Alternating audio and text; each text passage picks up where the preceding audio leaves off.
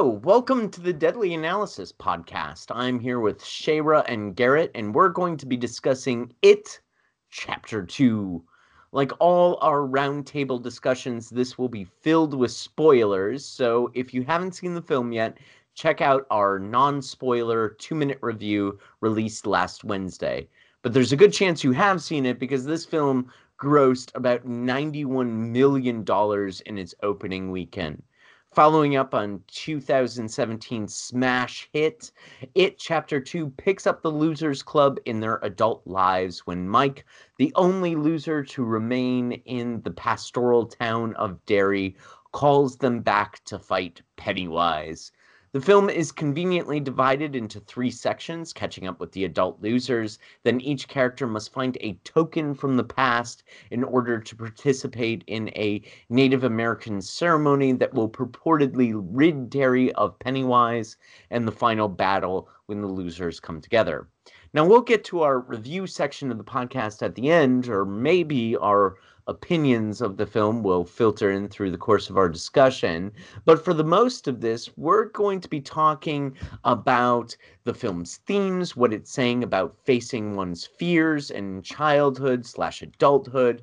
Not only that, not only does the film have something to say about all of these concepts, but It Chapter 2 is part of a tradition of group films like The Big Chill or Diner or St. Elmo's Fire, and I've always found it fun to identify personally with one member of the group. So I'm going to start this podcast off by asking my intrepid and lovely co-hosts, which loser are you? So I don't want to say it because it feels so obvious that I would relate to the girl in the group. But I mean, it's not just that she's the girl because she has a lot of other things going on. I originally read the book and I very much related to her because she had an abusive father who was very physically violent towards her, and I grew up in a similar kind of household, so she was kind of a hero to me.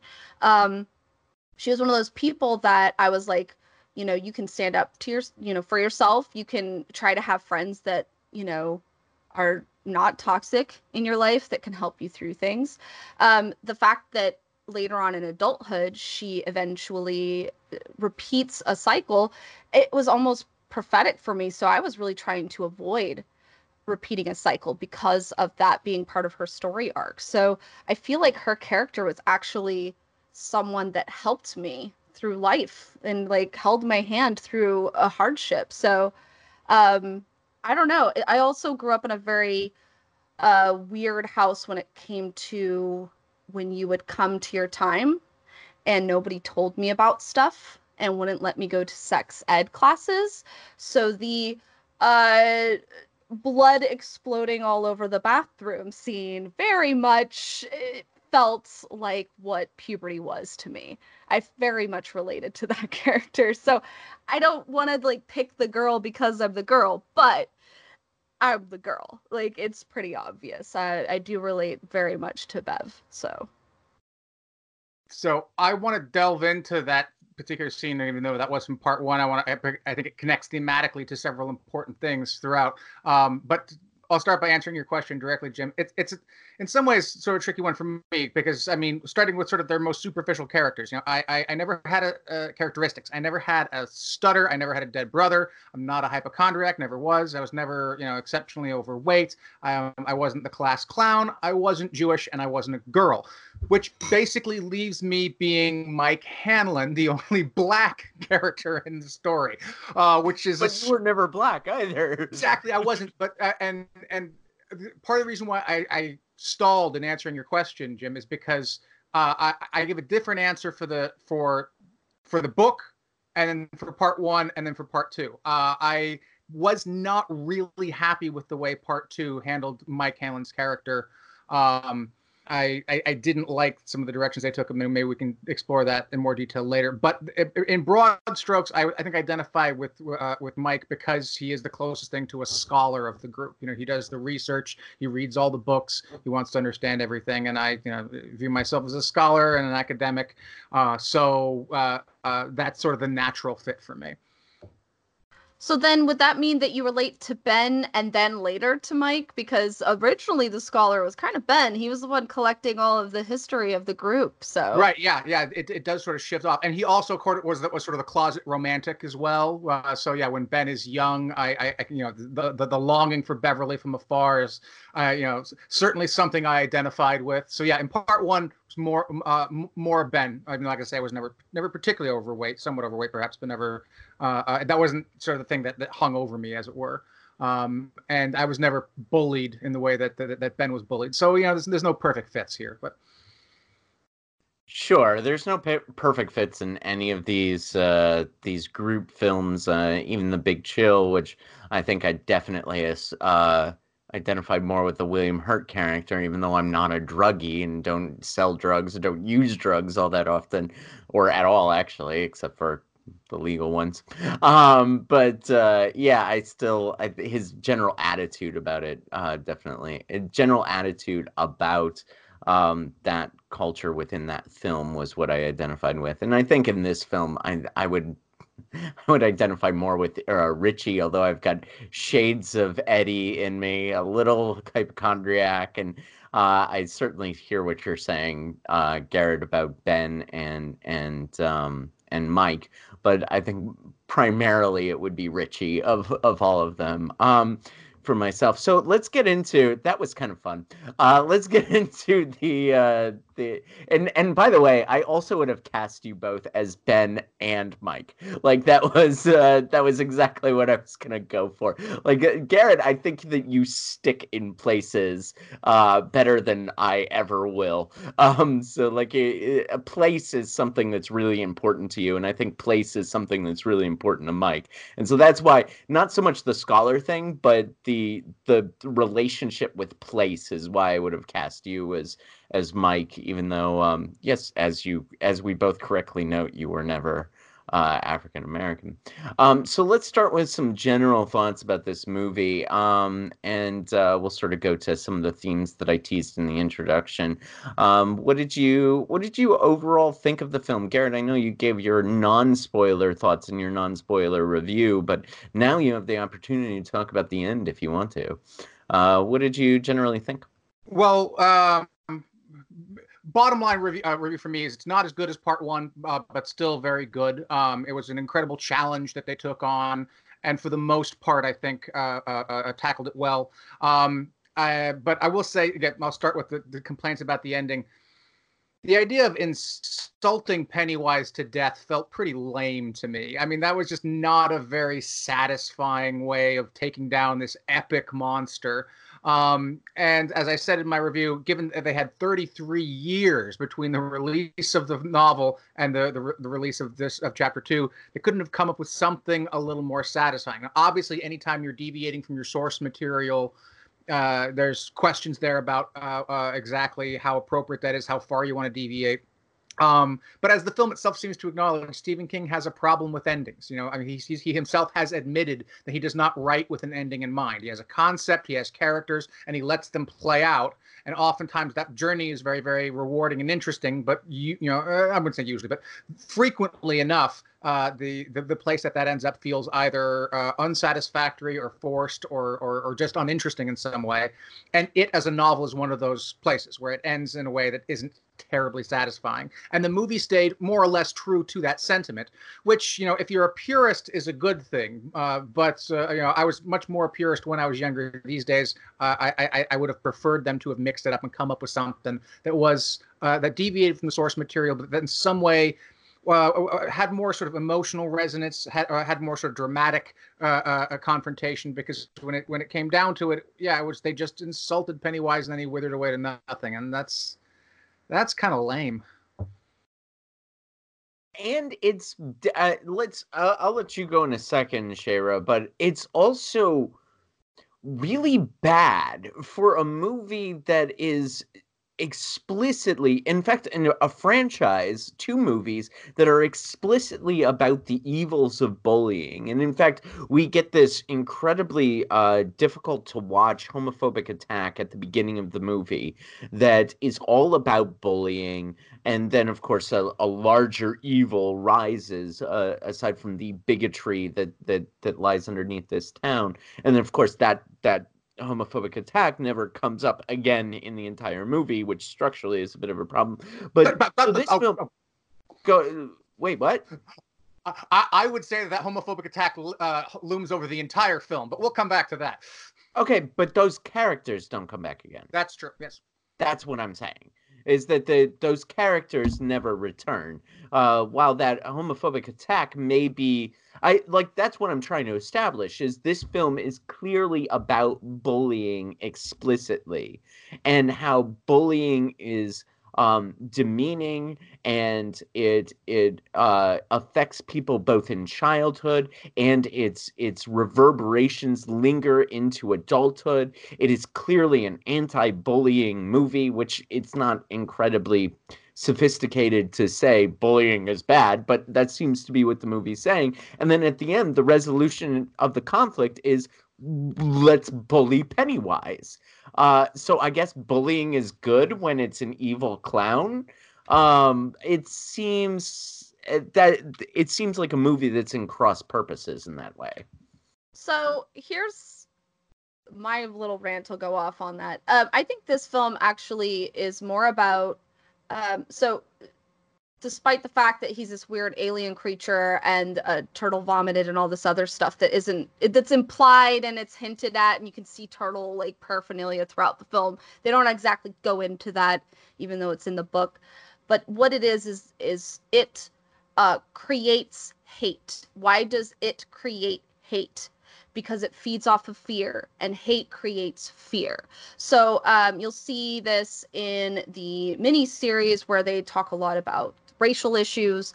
This one goes more into homophobia, I believe, and other types of issues of hatred. Like, obviously, they still go into abuse where you're telling your child they have diseases they don't have, or abuse where you are raping your daughter, or whatever other kind. Like the pharmacy dude is hitting on a young girl.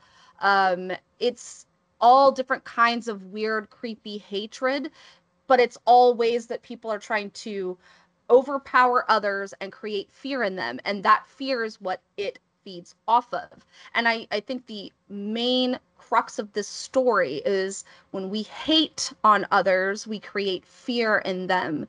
And that is only something that becomes cyclical. And it's hard to end a cycle that is that fucking evil. So when we talk about bullying Pennywise to death, you're bullying hate to death. And it kind of reminds me of this argument that happens online where someone will be extraordinarily racist or extraordinarily homophobic and say some really hateful, horrible things that could cause people to want to commit suicide or cause others to commit hate crimes. And then everyone's like, don't do that, you fucking asshole. You're a piece of shit. Don't talk that way. And they're like, oh my gosh, you're so intolerant of me. You guys speak of tolerance, but you're intolerant of my intolerance. And it's like, that's not how intolerance works at all. Now, I guess if you want to feel bad for Pennywise or whatever iteration he comes as, whether he's the lady in the painting or Egg Boy or whatever, like, I understand relating to that. That means it's a well-written character, right? When you relate to a bad person, it's a well-written character. But I think at the end of the day, when you're intolerant of intolerance, something that has been brainwashing your parents to not see blood in the bathroom, through television programming and brainwashing, which, hello, Fox News, you got called out in this film. But like, the parents are watching this weird, creepy clown show that's brainwashing them and making them more hateful towards their children and more abusive towards their children, and unable to see the evil that's hurting their own children through the horrible things they do to their kids. I'm fine with being intolerant towards a monster that would do that personally. But I understand what you're saying. It doesn't look great when they're squeezing the heart of a person that's crying out. It seems pretty fucking horrific. But I almost feel like that's something necessary for us to talk about today because, like, not maybe not murdering people, but murdering this hatred that is permeating in others is more so what it is. And we have to get to the heart of the problem of that. What is the heart of the hatred that's being permeated throughout our society? So I guess I saw this more metaphorical personally. So And much to be for the clear, tolerant losers club. Wait, what was that, Garrett? So much for the tolerant losers club. So much for the tolerant left thing. Yeah, I to be clear, I wasn't feeling bad for Pennywise, but rather I was just I was saying that the film seems to run cross purposes because it seems to condemn bullying, but also uses bullying as a weapon in its final moment, which I found to be thematically cross purposes. But go ahead, Shira. Tell me about your overall thoughts of the movie. Okay, so for me personally, this film, I love the book, and I love that they brought elements of the book to it that were super important. So, um, my fangirl part of this is there is a lot of homosexual themes that are in the book that were never put in the miniseries and not many people talk about. But the hate crime that happens at the beginning of this film was in the book, and it is based off of an actual hate crime that happened to an actual person. This is not something that was ham-fisted in. It was written in 2015 when they were writing all the scripts out. They were purposely putting this in there. But also, Richie is very much bisexual in the book, probably more so towards men, but he definitely sleeps with women at other parts. He flirts with everyone in the group. In the book, he flirts with everybody. But specifically, what was exciting was Ready being put in, which is Richie and Eddie, the R plus the E. And a lot of teen girls are going crazy, and there probably going to be a bunch of fan fiction coming out about it. But one of the things that people were upset about initially from the miniseries is they took out the homosexual undertones of the story. And this film kept them, which is super great. I think it's super wonderful. They still didn't have every line. Like Richie would call Eddie cutie all the time and pinch his cheeks. He called him Eds, and Ed would be like, I hate it when you say that. And it's like super like corny kid flirtations. And there's a scene where Richie is sucking on a rocket popsicle, and Eddie wants to have some of his rocket popsicle, and even though he's a germaphobe, is like wanting some of Richie's rocket popsicle. It seems very like there's these homoerotic undertones that Stephen King puts in there, but there's some that are almost blatantly obvious. So for me, this film was much more honest to the source material, and that's not necessarily always great, but I feel like this is progress. Made for TV miniseries, they probably wouldn't have been okay with a hate crime towards homosexual couple, and then later having it obvious that Richie has always loved Eddie. That would not have played well in 1990 on a TV series, but I mean, today it's like I bet there's people that thought that was ham-fisted in, and thought that this was probably part of the SJW agenda. And so I find it very amusing that, we've come this far where people think that a book that was written in the 80s is probably some kind of propaganda from 2019. So I don't know. I just thought it was a really, really great part of the storyline because Richie is this person who was always telling jokes to hide who he is. And that's part of what Pennywise is trying to bring out of him. And he is not honest with himself. That's why in the first film, Richie felt kind of like a hollow, blank, boring kind of a character. He didn't have as much interesting things going on except for one-liners and your mom jokes. And it's because he was hiding his sexuality the whole fucking time. And once, him and Eddie were able to be more honest with each other in those last little moments, he could really express how he felt about Eddie all along instead of picking on him. Although they still picked on each other, and I loved the, I don't know if it was improvised or if it was the people that wrote it, but when he was just like, I fucked your mom, like that was romance to me. That's the kind of banter that I have with my husband. So I thought that was romantic in my own weird way.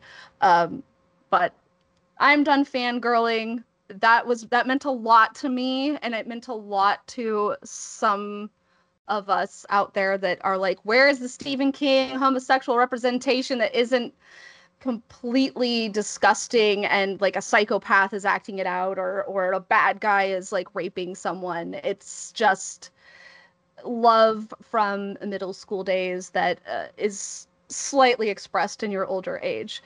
If we're going to talk about the sexuality, then I feel we should at least nod to one of the most infamous scenes in the book, which was not in the miniseries from 1990 and not in either of these films either. And that is the preteen orgy that takes place in the underground. Yeah, you see Jim's face because Jim hasn't read the book. There is a scene in which the group of 12-year-olds all have sex together, and the exact reason why isn't entirely clear to me, even all these years later. One of those things where I guess I'm glad that they didn't put it in, because I don't know there's any way you could include a scene like that in a film. In fact, You I'm still guess you're glad they didn't put it in? No. You're very glad they didn't put it in.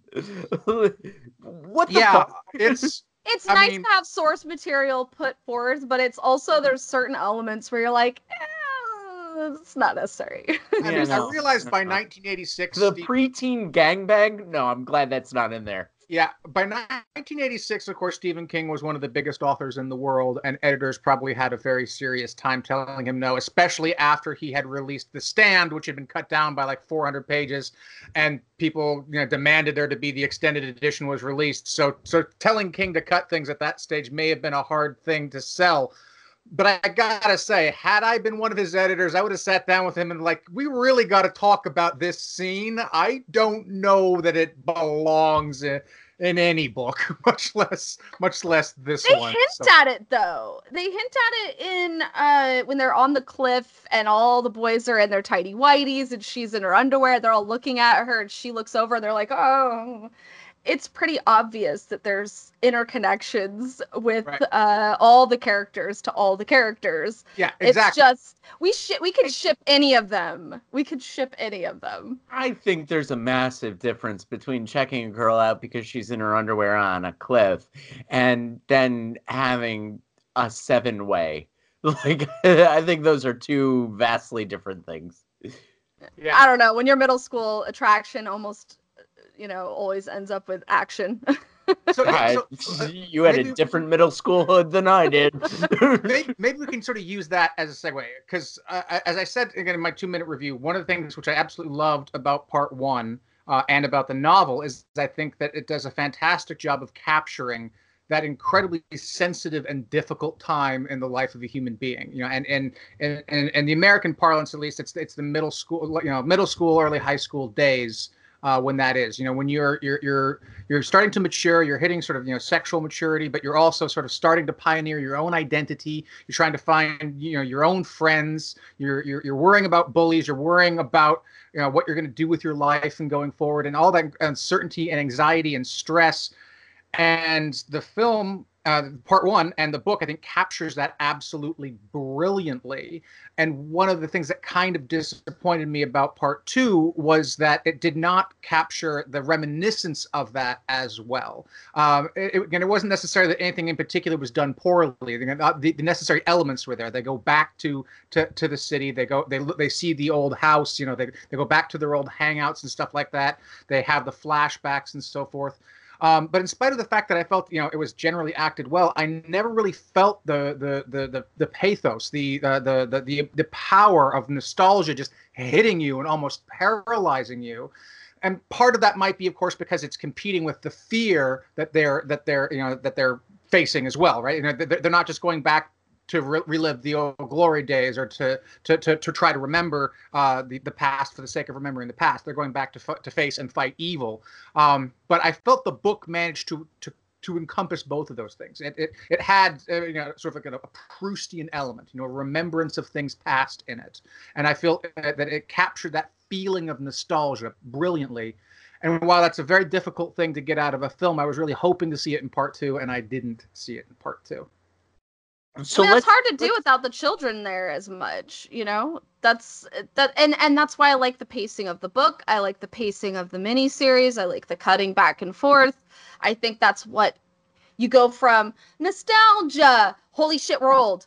Nostalgia. Holy shit, we're old. Nostalgia. Oh my fucking god, we're all gonna die. It's like that's actually real life. It's so true to real life. When I first saw the first one, I was like, the fuck is this shit? Like, it's all just them young. This is fucking bullshit. I was almost pissed. Oh, you didn't know that going in? I mean, I kind of did, but I was like, maybe they'll hint at things or they'll try to interlace it, which they did in the second one. They try to put some of the kids in the second one. I thought they might try to put some adults in the first one. Right. There's no adults at all. It's all kids, and I was like, what? They hadn't cast anyone, right? They didn't know it was going to be a hit, so they didn't plan far enough ahead, which made it not their fault. But it's frustrating because one of the best parts about that is the roller coaster ride of feeling what it's like to so quickly grow up, because that's what it is. Growing up is very quick, and that's what makes it so powerful. You're growing up very quickly, but on top of that, you're surrounded by hateful bigots everywhere, and it's so fucking powerful because it's real, although it's supernatural. It helps you cope with reality of the world. Now, this is something that the part 2 didn't mention, but it was in the miniseries and it was in the book about how none of them had kids. All of them were childless. And it's only at the end, after Pennywise is dead, that one of them finally has a child. And so that's sort of a curse that's broken.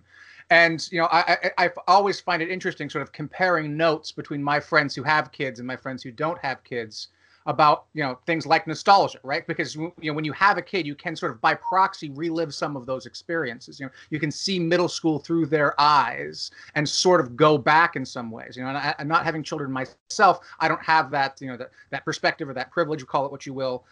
So I'm sort of left to my own devices, to my own memory, as it were, to try and recapture and reclaim those things.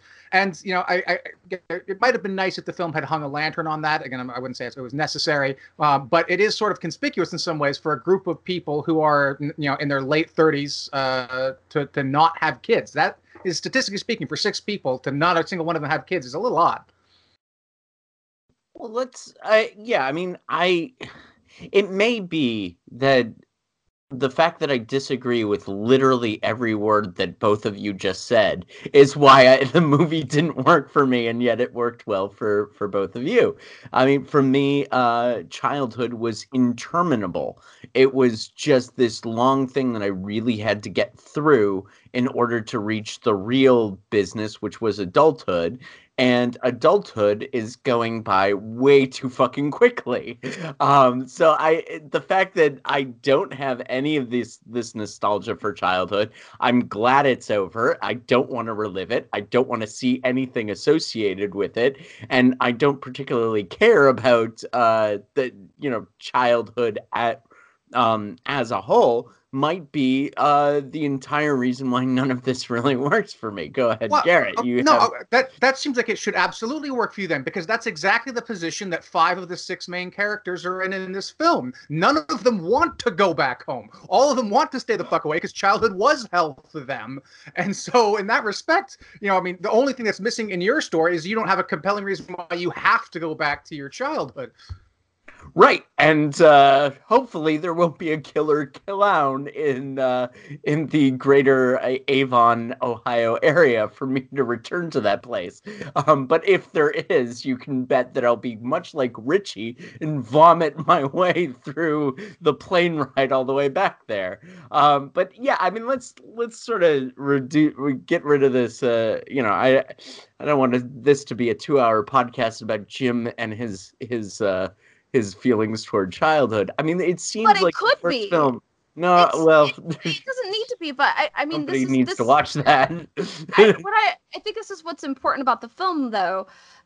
Reflecting back on our past doesn't mean we liked it, and that isn't anything any of these kids did. In fact, their past was much more nightmaric than anything you could ever fucking think of. Not only did Bev have this issue of going through puberty and not having a dad who understands, and she was getting raped by him, and she was like not understanding parts about herself and who she was, and she had to figure all that out by having an orgy with a bunch of little boys, apparently, according to the book.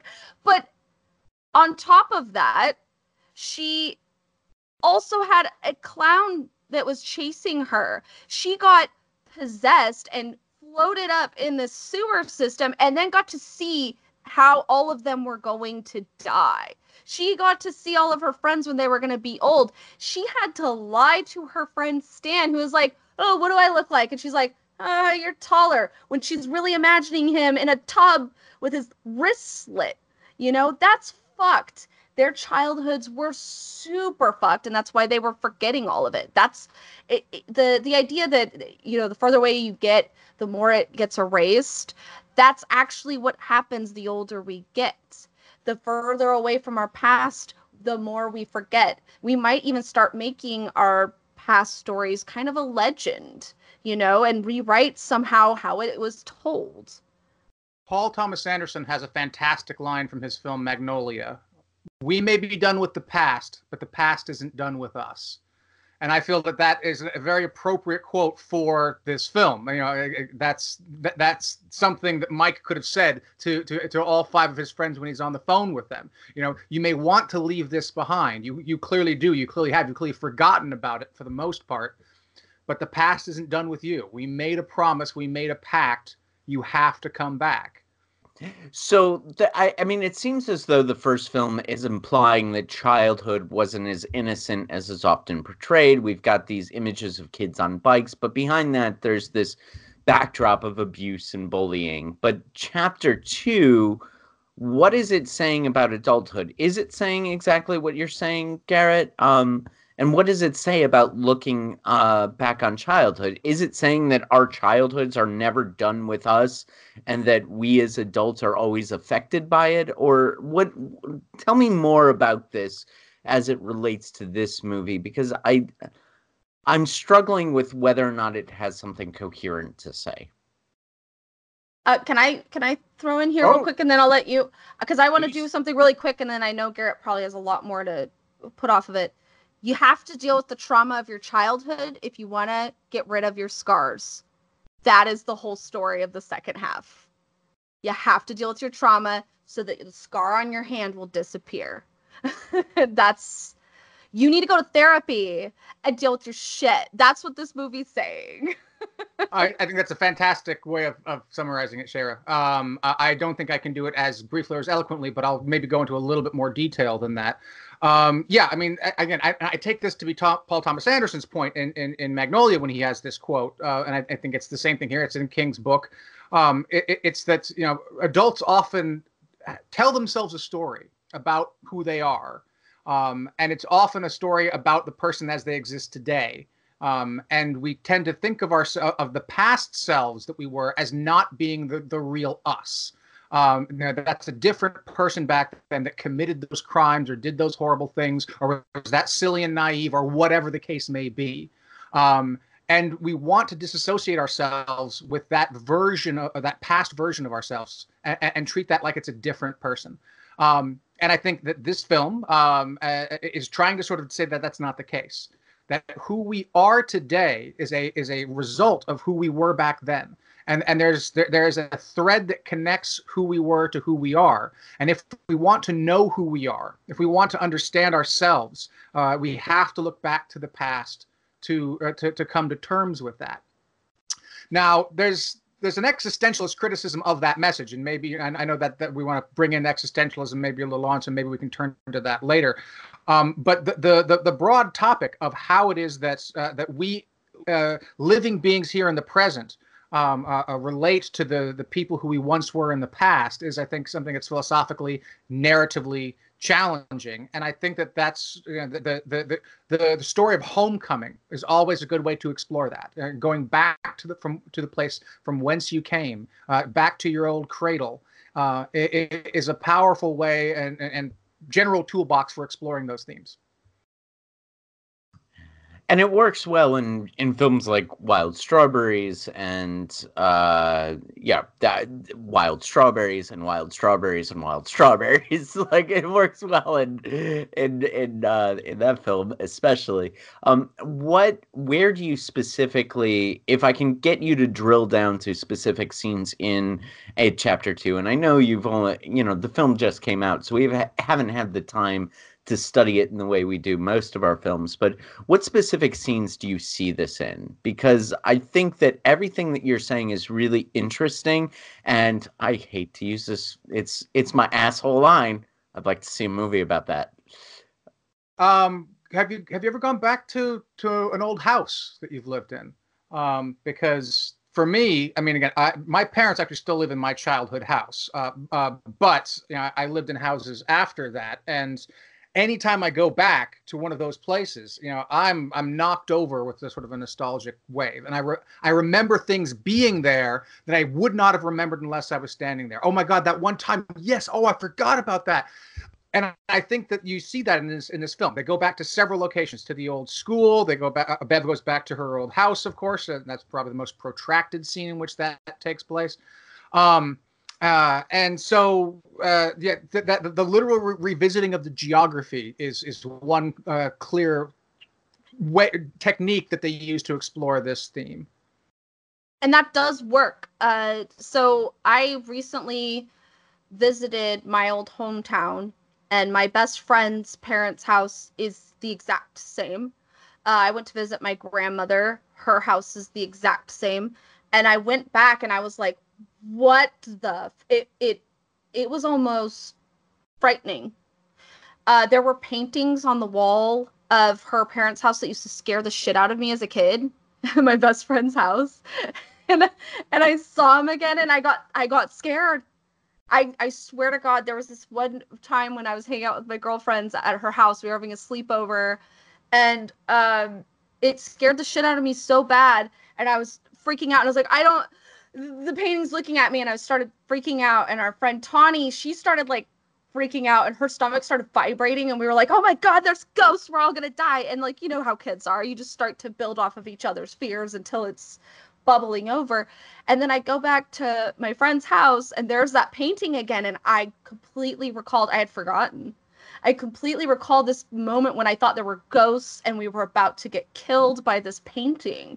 And I think that this film really well captures those weird moments in your childhood where you just freak yourself out over a shadow that's on the wall or a coat that's hanging on a coat hook and you think it's a bad guy. Whatever you might scare yourself about. Maybe it wouldn't work when you're an adult, but when you grow up and see that thing that originally scared you, sometimes it brings back those feelings and you're like, oh shit. So, and also my grandma's house always scared the shit out of me. It was really creaky and there was all these weird noises you couldn't explain. So I swear I went to my hometown and scared the shit out of myself, essentially, because I ran into things that scared me as a kid.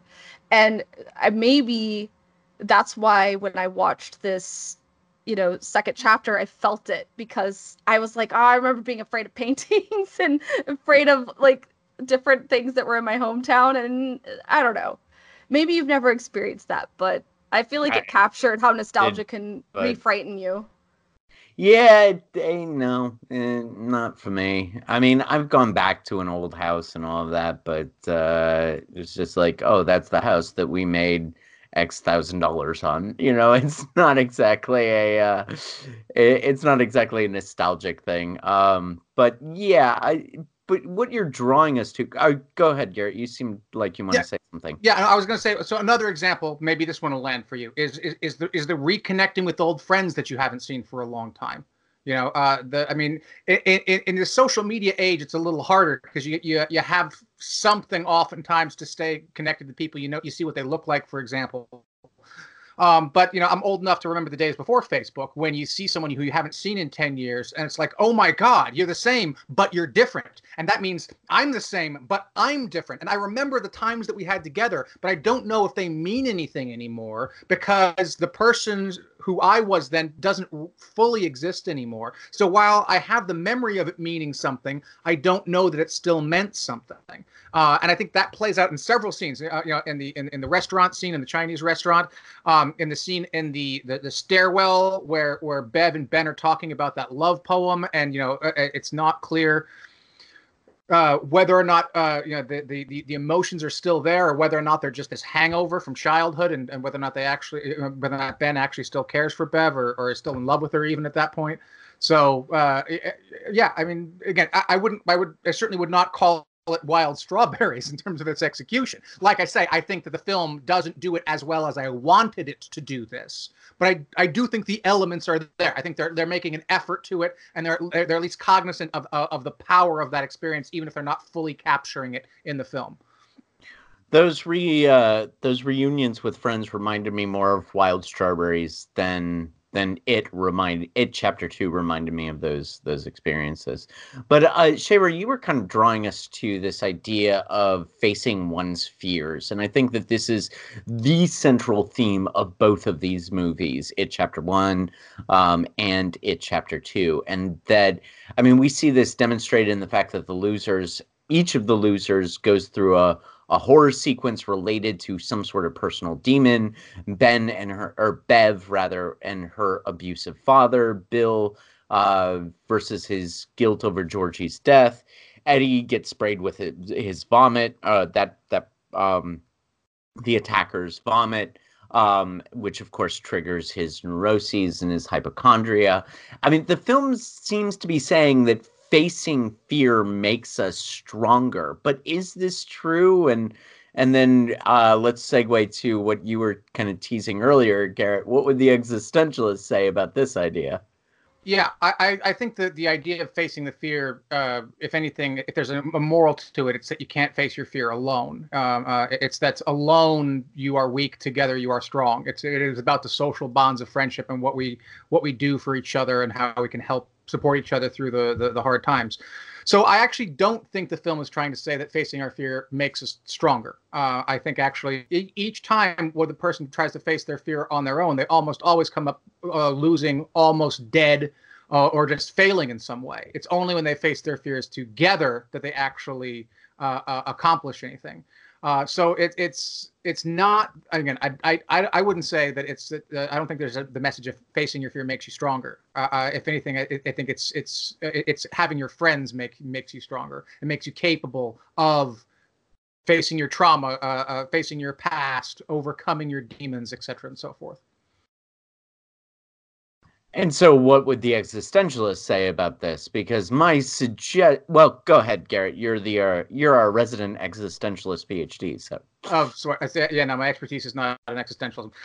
Well, I think it's interesting because whichever of those two takes you take, mine or yours, the existentialists are going to have problems with that. The existentialists generally tend towards more individualism. They tend to be skeptical of being with others, Sartre has this whole line about the relationship between being with others and being for others, right? Being with others, you're around other people, but you get pulled into these codependent relationships where you see yourself through their eyes, and that's being for others. You are who you are because of how they see you. And I think that part two is saying that can be a good thing, that together we can be stronger, that we can accomplish things that we cannot accomplish as individuals. And when we identify as friends, we are capable of literally destroying demons. But when we choose to go off on our own, as several of the characters do at several points in the film, to try to tackle their demons, or literally Pennywise sometimes on their own, they're unable to succeed at that. So the existentialists would sort of seem to look at this movie and say that we as individuals can't do anything. That we as individuals are weak and incapable of overcoming our fears and overcoming our trauma, and it's only when other people tell us who we are that we actually can be brave and can be strong. And I keep saying the existentialists. Let me be more specific. Sartre, in particular, would find that the moral of that story to be rather distasteful. He does not want us to view ourselves as being dependent on other people to be who we are. He recognizes sometimes we are, but he doesn't like the fact that that's how we are. And that's what, yeah, I mean, Sartre would totally hate this movie, which, you know, might also explain why the movie didn't work for me. Because I think that those moments when the folks were on their own, I don't actually see them. I see them facing their fears, but I don't see them facing Pennywise. They're not actually facing the incarnate version of their fears. They're facing what the sort of obstacle that Pennywise has thrown against them. And in many cases, the fear, in fact, in all cases, you're right, the fear wins. And Richie and Eddie sort of return to the house going, yeah, I'm done. This is out. I'm out. And of course, one of the things we probably should have talked about when we were talking about the nostalgia factor was just Bill riding this bike around, which sort of redeployed this idea of kids on bikes in the 80s, which apparently was a thing that every kid did, rode a bike around the town. And even when he has his moments with Georgie, those are like a reversal of the same moments that occurred in the first film. So I'm about to transition to another subject, Garrett, but you seem like you want to comment on this whole. So just a correction. Bill specifically tries to tackle Pennywise all by himself twice. Once in the fun house and then once in the house. He charges in there all on his own, and the friends have to catch up. That's true. You're right. My apologies. Yeah. And of course the scene in the this is, as Ryan George pointed out in his pitch meeting of It Chapter 2. There's Bill chasing after a child into the funhouse. The child ends up murdered, and Bill leaves the funhouse alone. So I guess Bill is the prime suspect, right? Like, it simply has to be the case. But yeah, thank you for the correction. Actually thought something very similar. I was like, how are people not going to think he was part of this since he's right there? Especially if he's probably winded and like, yeah, he would not have any blood splatters. So I think he would be exonerated because he wouldn't have had any blood splatters on him. That clearly. Let's see what that does in a court of law. It Chapter 3, the trial of Bill. So yeah, let's go ahead. No, before moving on, I think this probably is a good place to come back to something you mentioned earlier, which is the homophobic attack at the beginning. I said I think that's hanging over the film the entire time, and you are correct that neither of those characters ever come back. One of them is dead, so fairness for that. But I think that this is much more inherent of a theme of the film than facing your fears, and this is something you see in a lot of Stephen King's works, and that is that. Beneath the veneer of small town America lies a lot of dark shit. And it is genuinely scary, whether that be racism or homophobia or incest or child abuse. You when you pass through these towns, when you visit them, you see this very happy all-American veneer. But the underbelly, in the narrows, as it were, there lies monsters. And obviously, the film is taking the device of making the monster be a demon, a clown, a spider, etc. But I think that's by way of misdirection, by saying that what's really the genuine horrors beneath all that is our fellow Americans, our fellow human beings. It is the kids. Remember, it is one kid explicitly, and maybe two older teens in the beginning who engage in the gay bashing. You see a side of childhood there that is almost this sort of twisted mirror image of the children that you see in the first film. So while that gay bashing isn't something that you see, in the literal sense, I think that sets the thematic tone for everything else in the film, and that is beneath the surface lies terror. Yeah, I think that's a theme in the first one as well. This is beneath the pretty American veneer is a demon, and I mean that even reflects in the characterization of Pennywise. Beneath this pretty happy clown is literally a demon. One of my favorite moments in the film had to do with the girl with the scar on her face. So she was at the beginning when Adrian gives her the prize he won at the fair, because he could Seems tell like she really wanted it. Mark, but yeah, she has some kind of mark on her face. By the way, I have a scar on my face, and I was called Scarface as a kid, and I was ridiculed for a long time about having a scar on my face. You probably don't notice it. It's fine. But I have a very pronounced scar on my face when a dog attacked me when I was like 4 or 5 years old. So it's always been there, very pronounced. And I got a lot of ridicule for it. And there's this little girl who has a mark on her face. And the thing that really struck me with this girl, she gets the prize from Adrian and she gets hope in humanity. She's like, there is good in the world, and I'm happy, and I have this token to show that there's good in the world. By the way, that good in the world was slaughtered and thrown off of a bridge by some hateful homophobic assholes. But later, she puts down her token when she's at a football game and goes underneath the bleachers, and there is Pennywise. She's chasing after a cute little, firefly, and eventually there's Pennywise. He captures the firefly, opens it up, and is like, hello. And she immediately is like, nope, toxic person, red flag, red flag, red flag. But then he appeals to her good heart and her empathy and her love for humanity and the goodness she saw from somebody else and all these other things that she's like, you know what? I might be doing the very thing that I have been dealing with myself. He's like, my face. That's why nobody likes me. It's my face. And she's like, oh my God, me too. Oh, I have a mark on my face too. Oh, and then she gets empathy. And that's how he gets her. He's like, I can fix the thing that everybody's making fun of you about. Come over here. And this is what actually happens in real life. You will run into people who are very toxic, who will use your empathy and your love and your affection and your willingness to see past red flags, and they will eat you alive. This happens in real life. And it was such an amazing moment, because one of the things I had a problem with the first It was, I was like, this is just a monster. He's a piece of shit. Like, who's going to fall for this? You see that guy, you run. End of story.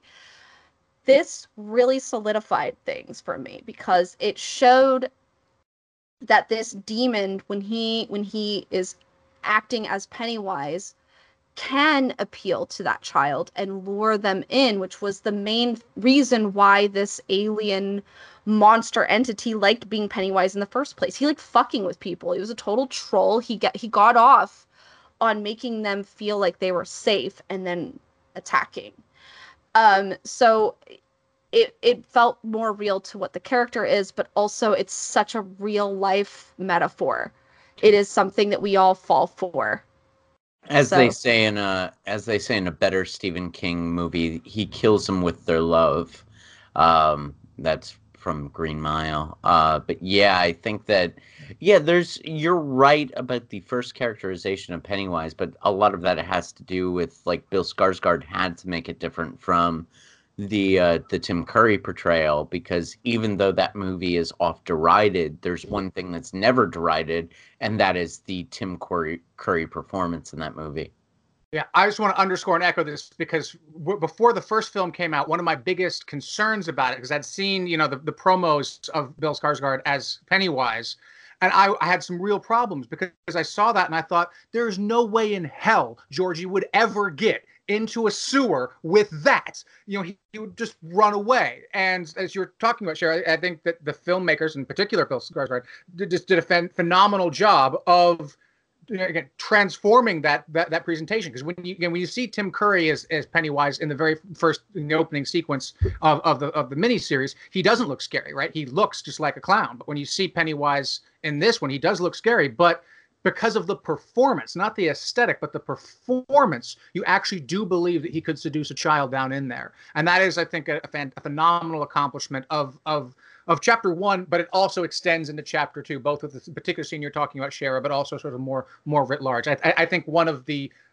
incredible things about both films is Bill Skarsgård's performance as Pennywise. He had big shoes to fill, if you'll pardon the pun, and he definitely made the role his own, and that is a very impressive accomplishment. Well, yeah, the thing that's interesting about it is, so what is the thing that brings them all together? This big group of friends, what do they call themselves? The Loser Club. They're the losers. They're the Losers Club. And then, so Bill Skarsgård takes that element, and then the writers take that element, and they're like, I know I don't look very fun, but I'm a person too. You don't want to hurt me. And it's like, oh my God, that's toxic as fuck. And it blew my mind, so that when you get to the end, when they are essentially bullying him to death, it almost makes perfect fucking sense, because he tries to appeal to their good hearts. He tries to make them empathize with him when he's a monster, and it's not working anymore. He can sit there and look pathetic and, oh no, and they're like, I've fallen for this shit way too many times, motherfucker. It's not going to happen again.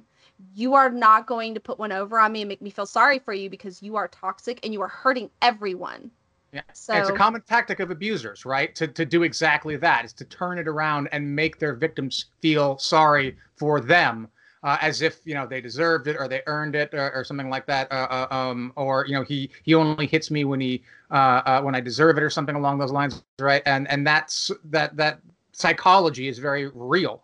So I think that's an exact line from California, the David Duchovny, Brad Pitt, and Juliette Lewis movie. Damn you, Jim! That is the movie I was quoting. I should have known you would have got that movie quote. Yep, this is, and for those of you who don't know, Garrett and I often play a movie quote game, and that is, he just says a movie quote and I name the movie, and I do it back at him as well. So yes, that is exactly from California. The exact line is, he hits you only when I deserve it. And it's a moment from California. Let's I do want to go back to this fear facing, because I've got one sort of other question about this, and it's the mirrors between It Chapter 1 and It Chapter 2, and that is that the conflict resolution setup that occurs in both movies is that, Bev has to face her abusive father. Bill has to face his guilt over Georgie, rather. Eddie has to face his neuroses. These same things happen over and over again. One of the interesting things, as I have sort of alluded to multiple times and often said outrightly, this movie didn't work for me, but one of the themes that did work for me is it seemed to be saying that facing your fears is an ongoing process, because we get these mirrors, these rhymes, shall we say, in the first film and the second film, that suggested to me that facing one's fears is an ongoing process, and it's never actually complete. And I wonder about, did you guys get the same theme from this movie? And if so, what was its effect on you? I mean, it's important to understand that when we have issues we're dealing with, there's no like happy ending resolution where we're all dancing in white under a rainbow with unicorns, like, you know, farting out ice cream cones in front of us. Like, it's that there's no happy ending. And everybody looks for happy endings, and I don't really comprehend that aspect of life. Life is constant struggle, life is constant journey, life is constant dealing with the stuff that probably will always fuck with you. And you can try to not be afraid of things, and that's fine. Like, if you get over a fear of spiders, congrats. That's awesome. You probably will have a rejuvenated fear of spiders if your best friend's head comes out tumbling out of a refrigerator and has legs crawl out of it and then tries to, like, you know, slime vomit in your mouth. Like, you can try to get over your fears, but there's always going to be a rejuvenation of these fears that pop back up and are recreated in other ways and other manifestations. It's never fully gone. But just to sort of contradict that a little bit and to push back on that, this film does try and wring a happy ending out of it. It does. I wonder whether or not the film is negating its own message, because it does try and wring a happy ending. There's even a guy who says, like, I committed suicide, and wasn't that a good thing? Like, Yeah, what? yeah. Go ahead. No, Garrett, I'm glad you mentioned that, 'cause that's so. exactly what I wanted to bring up. I am really uncomfortable with the way this film dealt with Stanley's suicide. In the book and in the miniseries, it is abundantly clear why he does that. You know, it is an act of cowardice. He cannot face his fears.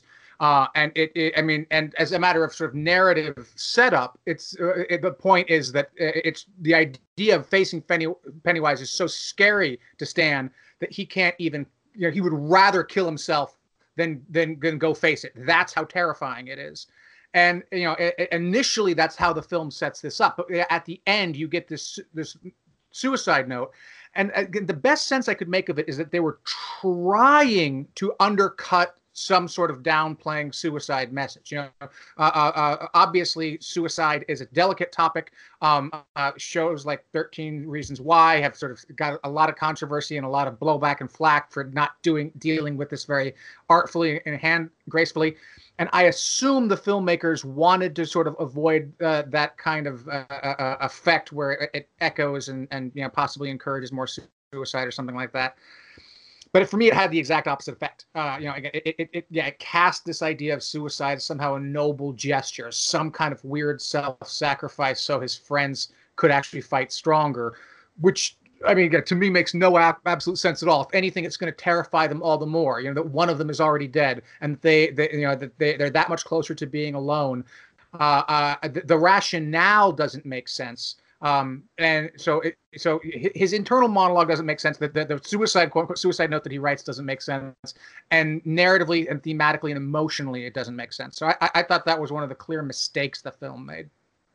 I agree with that, and I think that it almost undercut this idea that facing one's fears is an ongoing process. It seems to be that that's what I mean. This is why the film, to my mind, is incoherent, because it's not able to carry any of its themes forward all the way till their logical conclusion. I mean, I said this in my discussion of the childhood versus adulthood. I said this in the discussion of the facing one's fears as a central theme. I even talked about. I mean, we can even talk about how this movie runs cross purposes as it relates to bullying. I made that point earlier. So for that reason, It Chapter 2 seems thematically incoherent. I hate to sort of prove me wrong. I hate to say that, but prove me wrong, please.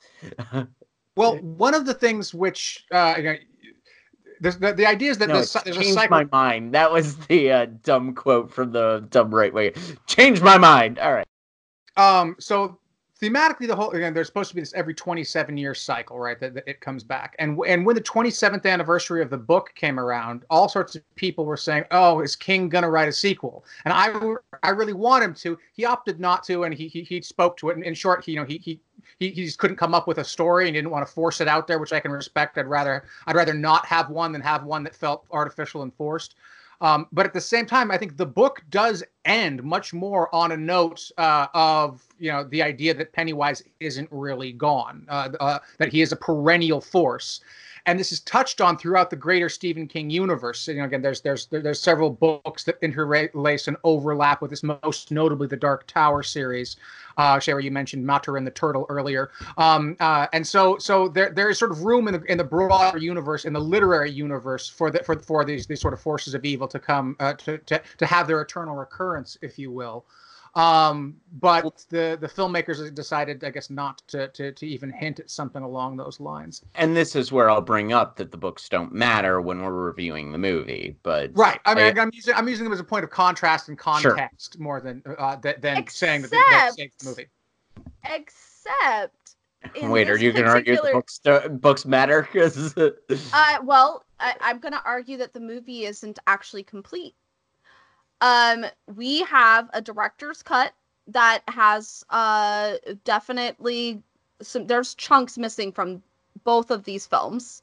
It's very obvious if you watch it that there are chunks missing. But on top of that, we have an interview with the director himself that says he's going to have a supercut coming out that is the director's cut plus other stuff that isn't even recorded yet. He's going to be adding stuff to it. So there's going to be a supercut version of these films all put together. They already have 4 hours worth of information that will be added to it. So it's incomplete. And I understand we're reviewing this film, but I will say this. I will not be surprised if the more supernatural elements that are interlinked within Stephen King's universe, that interlinks all of the Stephen King universe, which is why the Castle Rock show is so fucking interesting. When you show the interlinked Stephen King universe, it makes it make sense. And I hate to be that person who says it, but if you're a Stephen King nerd, some of this stuff might make more sense if you knew that source material. And in a way, that's annoying, right? Like, it's like, oh, you need to be a part of our club to understand this joke or to understand this thing, but it's there. And I mean, it's interlaced throughout the whole thing. Did you notice the turtles? Did you notice the turtles throughout the film?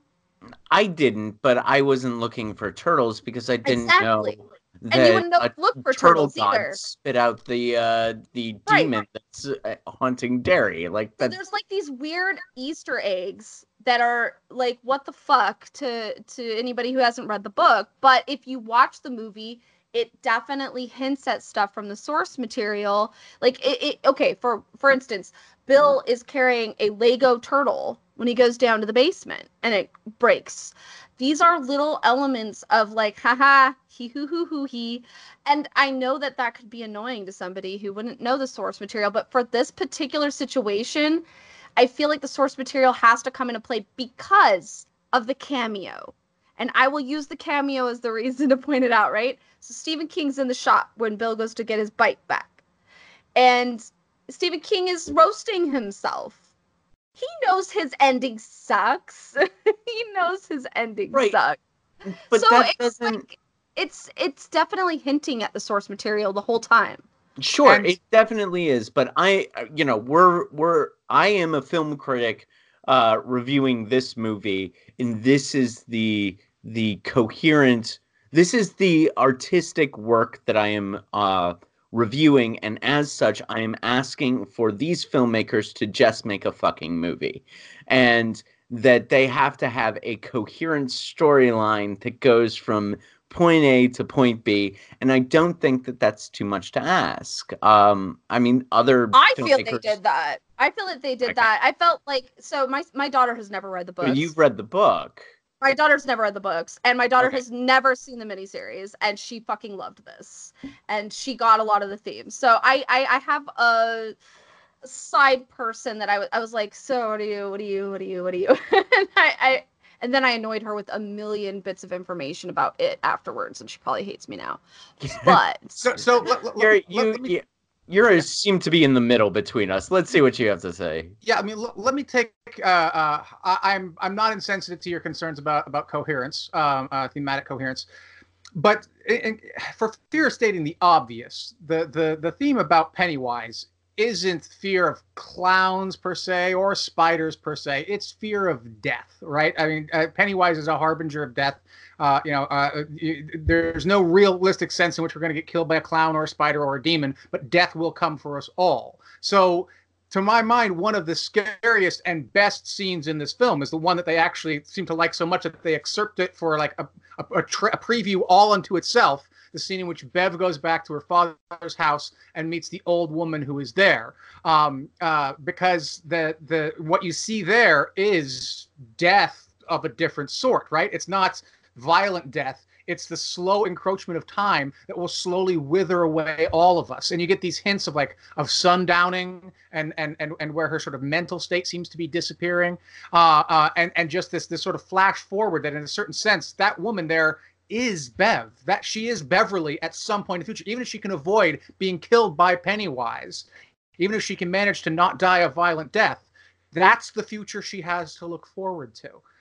And again, of course, that line, no one who dies in Derry ever really dies, right? I mean, that's some genuinely scary shit. So, and with regard to your concern, Jim, about the idea of whether or not we have a happy ending here, whether or not we escape it. Again, in a certain superficial sense, I agree that we do. But I think because the movie is well seated with these other things, there is a clear recognition from the film, even if it's not evident at the end of the film, that death has not been overcome. That death still waits for all of us, that old age and incapacity, and that the evils that lurk beneath the surface of small town America have not gone away. We are, even though we may have made progress in some respects, we are still a bigoted and homophobic culture, and people still die because they are for no other reason than the fact that they are gay in this society.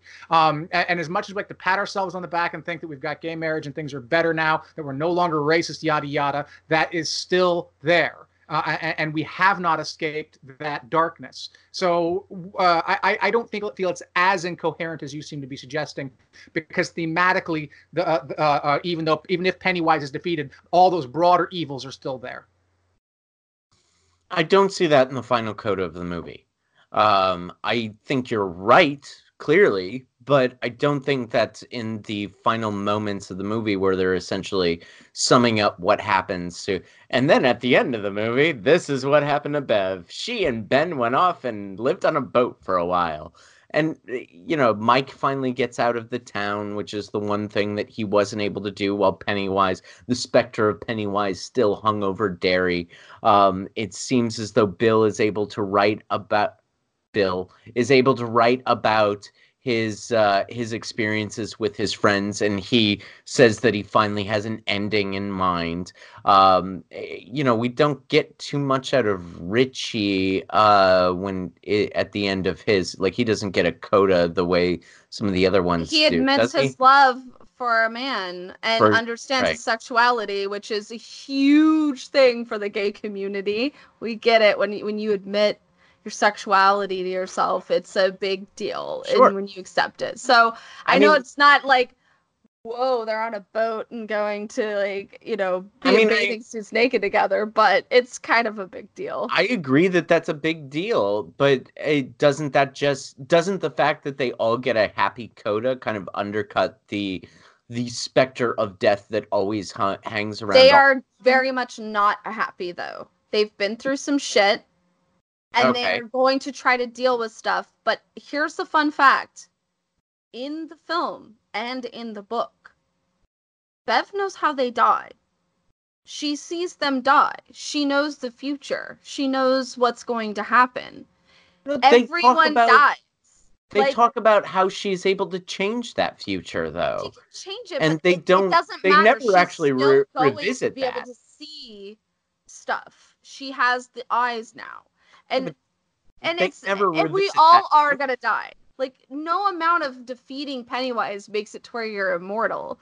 So that is still always looming over you. And that's why there's this weird ambiance near the end. Even though it's like, oh, this is a happy end, you still feel like this energy and this musical score that shows that, like, it's not all like peaches and roses and let the sun shine.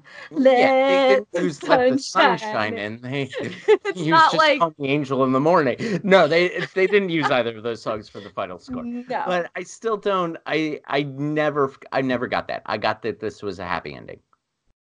It's Garrett, a really creepy happy ending for me. I really hope that the supercut that Shara mentions does follow the structure of the book. I'm not sure if you could make that work editorially. I'm not sure if it would actually connect. But I would still, even if it is a little rough, even if it feels a little jumbled, I would love to see a version of these films, albeit if it would probably be over 5 hours long, that jumps back and forth in the way that the novel does. I'm curious if they did do that, how the ending would be different. I think I'm inclined to agree a little bit more with Jim that as I already said, I was dissatisfied with the ending, both with how Pennywise was handled and the suicide note and some of the other sort of coda wrap up stuff. I agree with the suicide note part. That was weird and whatever. I don't understand that element. But I think that maybe it's because I'm a lifelong King fan. I think you have to sort of get yourself into a mind state where you enjoy the journey more than the destination. Even if if the ending does let you down, you still don't really let that spoil your enjoyment of the story, because the story is still awesome.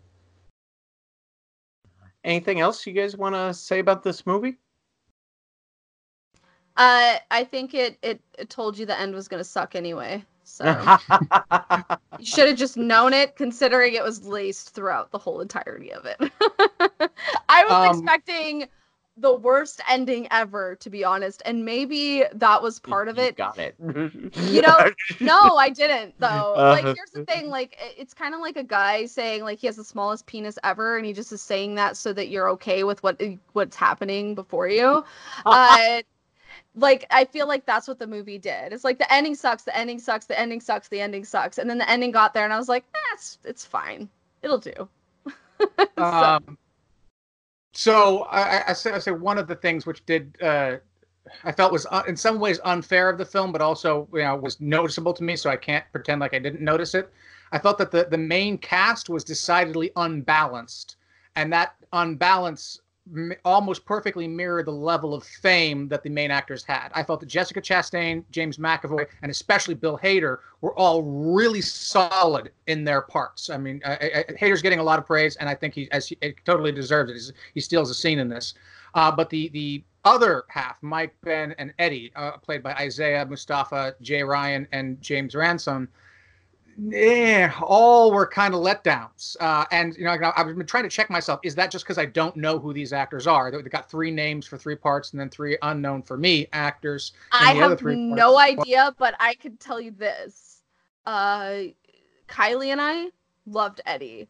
We loved Eddie. Eddie is everything to us. Maybe we like people that are hypochondriacs. I don't fucking know, but we loved Eddie, and like every line he delivered, I found my daughter and I like holding hands, like, ha, great. Like, he's so, I don't know, maybe he's just relatable in a lot of ways of how we overanalyze things. And we're just like, I'm going to fucking be with you people, aren't I? Oh, shit. And it's just like, I don't know. I don't know who the actor is, but he was fantastic. And James Ransom is his name. Since you mentioned it, you mentioned it earlier. I'll go back to the scene. The scene at the end where he says, "I fucked your mother." I thought that was totally off. My god, that was like the best part of the movie for me. Humor at that moment was absolutely not the thing that was called for. That is a tragic moment, and while it fit the character in a certain way, I mean, I'm not saying it was a character break, but just in terms of feeling and tone and emotion. I wanted that to be a heavier sequence. So I know that in the book, the running gag was that Richie always called him Eds, and he hated being called Eds. And the ending is that Richie, calls him Eds, and he's like, I don't like it when you call me that. And then Eddie strokes his cheek, and they have a moment, and it's like kind of romantic and whatever. But the running gag of the book was "Don't call me Eds." They didn't put that throughout any part of the film, where he was annoyed with being called Eds. So it had to have been a joke. It had to have been an inside joke for them that was a running gag. And for them, it was fucking each other's moms. That was their running gag throughout the film. So that's the running gag that they decided to go with for it. It made sense considering there was a running gag that needed to be said, because Eddie knew that Richie could not go on unless there was a joke made, a running gag made for his death. He knew that he needed to help this person he loved deal with the inevitable. And that was how he decided to give this like love token in that way. And so it made so much fucking sense to me. I'm sure most people would be like, who the fuck says that when they're gonna die? But it made sense to me considering the running gag of the book and then the running gag of the movie they decided to have. Yeah, it's not that it doesn't make sense. I agree it makes sense. The objection I have is that tonally and emotionally, I felt it undercut the power of. I mean, this is a scene when your close friend is dying. It should be tragic. It should be highlighted, even if it is realistic that people do have deathbed humor sometime. It's not. It was whiplash. It took me out of the scene in a way I didn't want to be taken out of the scene. Oh, it did the opposite for me. Yeah, for me, that sequence was fine. I didn't have much trouble with Eddie saying "I fucked your mother," but I certainly see where you two are coming from. Hey, so let's move on to final thoughts. Give our summations of it, and then score this movie. What do you think, Garrett? Well, I think when you consider the fact that you're trying to adapt an 1,100-page book, which is a daunting task, I mean, I challenge anyone to go out there and find successful adaptations of films from books that are that long. It's something that is a remarkable challenge. And Stephen King obviously has sort of mixed success at the box office. Some of his films are absolutely fantastic. Some of them are absolute crap. Most of them are somewhere in between. It doesn't surprise me too much that this one lands somewhere in the in-between section. The film is better than the average Stephen King film, I would say, and better than it has any right to be. I think it aspires for the right things and succeeds in many of the particular sort of mechanical parts of a good horror film. Several good performances, lots of good effects, both special and practical, and it's at least aiming for the right emotional themes, even if it doesn't necessarily succeed at all of those lofty aspirations. I feel the film is good and solid. Okay, on a scale of 5, I would give it a 3 out of 5. I was really excited to see a film adaptation of King's work where some of the homosexual elements were put in, but also not the negative ones. We have in The Stand, we have a character called the Kid who rapes Trash Can Man. We have even in It, we have the main bad guy, Henry, getting some love from his dear friend Patrick, who I think ends up giving him his knife underneath the bed later on in the film. But in the book, they have an interaction of a hand job and also of a blow job, and it's not necessarily the most positive of interactions. So King has this history of depicting homosexuals as psychopaths or as people who are using their sexuality as power trips or as ways to destroy relationships. And I like that this film used the undertones of those things and put a positive turn of events into it. And it does kind of vindicate King in a lot of circles. And it also is more honest to the source material in a positive way. So kudos to the film for doing that. But there's obviously the problems. There are plenty of problems with this film. I did not necessarily think it was the greatest Pennywise ever. We can argue about which the Joker is better, which Pennywise is better. I love Bill Skarsgård. I love that he's able to move his eyes in weird ways and move his face and contortion his face in weird ways. I found out the reason why he was able to move his body in these ways that looked almost like CGI was happening was because he was a troll to his younger siblings when he was a kid. And he would move his face and his body to freak out the children in his life. And because of that, he was really good at being a creepy clown in this film. You know, kudos to him for using the stuff that he is capable of. Kudos to him for doing most of the stunts that he could. Like, he tried to do every stunt he could.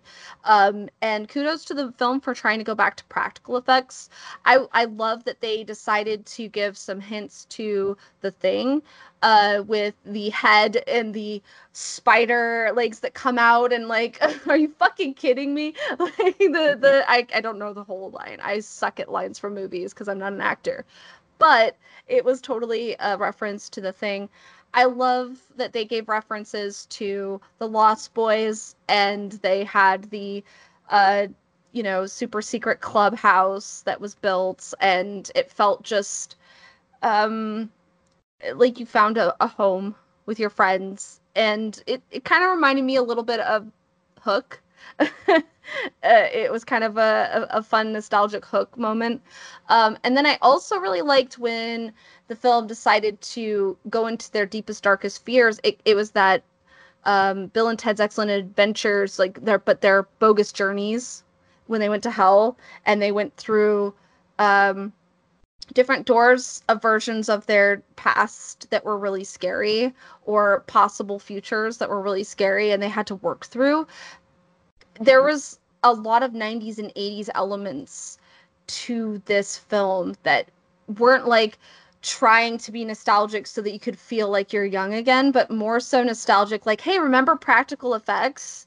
Hey, remember when we actually delved into what we're actually afraid of in these like creative funny ways, or creative fucked up ways. So I don't know, it hit a lot of those beautiful notes for me. Still not perfect though, and so I give it a 3.5. Definitely recommend watching this. I definitely recommend watching the completion of 1 and 2 together, because I did not like 1 hardly at all, and then adding 2 to it made me care for it more, and I wish it had the same beat of the book and the miniseries of back and forth in time. I think it adds to the right beat of the film. So I give it a 3.5 out, or 3.5 out of 5. Yeah, so I'm gonna be a little bit lower, as Garrett is very shocked by that. So this didn't work for me on almost any level. For me, let's start with the thematic parts about this, and as I was sort of writing the questions to ask, and I knew I was hosting this session of the podcast, I was like, how am I gonna squeeze blood from this fucking stone? And that's essentially what the questions were, was me sort of racking my brain for the things about this that I thought were interesting. But even the things that I think were interesting weren't cohesive. I've noted that in each of the themes that we were discussing, how it seems to be at odds with itself as it relates to bullying. It seems to be at odds with itself as it relates to facing one's fears, and it seems to be at odds with itself in its depiction of childhood and adulthood. I don't think any of those themes are united under a cohesive vision in the product that we have. Now, it may very well be that another film, another artistic work about it, may be made by the same creators, will be much better and will have cohesive elements that thematically connect. But my job right now is to tell you whether or not to go see It Chapter 2, and I cannot say that you should. Let's also talk about some of the technical elements, which is something we didn't necessarily get into in the lion's share of the podcast. But for me, many of the scares did not work. And the reason for that is they were all of the same variety. They were jump scares, or they were grisly images running at the camera. This is true in both films. This is true in It Chapter 1 as well as It Chapter 2. Grisly images running at the camera, camera, or the camera pans down to reveal something, and then the music happens, and it's supposed to make you jump. What I know the filmmakers were going for, and what I believe the source material was going for, was relating the individual scare moments to the individual character's lived experience. That is to say that because Eddie is a hypochondriac, having vomit spewed at him is the thing that scares him the most. And so when that moment comes, I hoped that I would have identified enough with Eddie so that I feel just as repulsed as he does when vomit comes spewing at his face. Which, sidebar, why the hell is Angel in the Morning playing while that is happening? I don't necessarily understand that musical choice, and it doesn't thematically relate with anything else, but I love that song, so I'm happy to hear it on the soundtrack. By gods. The point is that I would have hoped that I would have identified enough with Eddie so that when that vomit comes, I will feel the same type of fear that he does. And the problem with this movie is, because it's got so many characters, because it's so long, because it's so sprawling, I was never able to drill down into an individual character's individual experience and feel the fear that character felt in that moment. And for that reason, many of these scares didn't work for me on a technical level, nor did they work for me on a character level. As a result, this film did not work at all for me, and I have to give it 1.5 stars. That said, my obvious you can see Shayra's reaction to that she obviously disagrees. So you are what we at Deadly Analysis Podcast, what we do more than anything else is cultivate a discerning listenership and viewership, and as a result of that, you, my lovely and discerning listeners, will be able to decide based upon your own artistic choices or your own artistic sensibilities whom you align most with, Garrett, Shayra, or me. So that'll do it for today's podcast. Thank you so much for joining us. Check us out on social media. Check us out on at Deadly Analysis Twitter, Instagram, Facebook, all of those places. You can also check out our individual Twitter accounts where we occasionally tweet fantastic horror memes and movie reviews.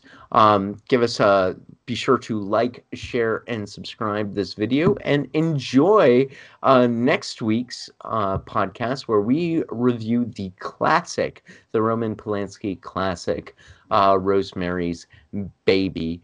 That will be sure to turn out quite a few discussions, especially as they relate to the film itself and maybe even the context behind the film. So looking forward to that next week. Have a good night. Thank you.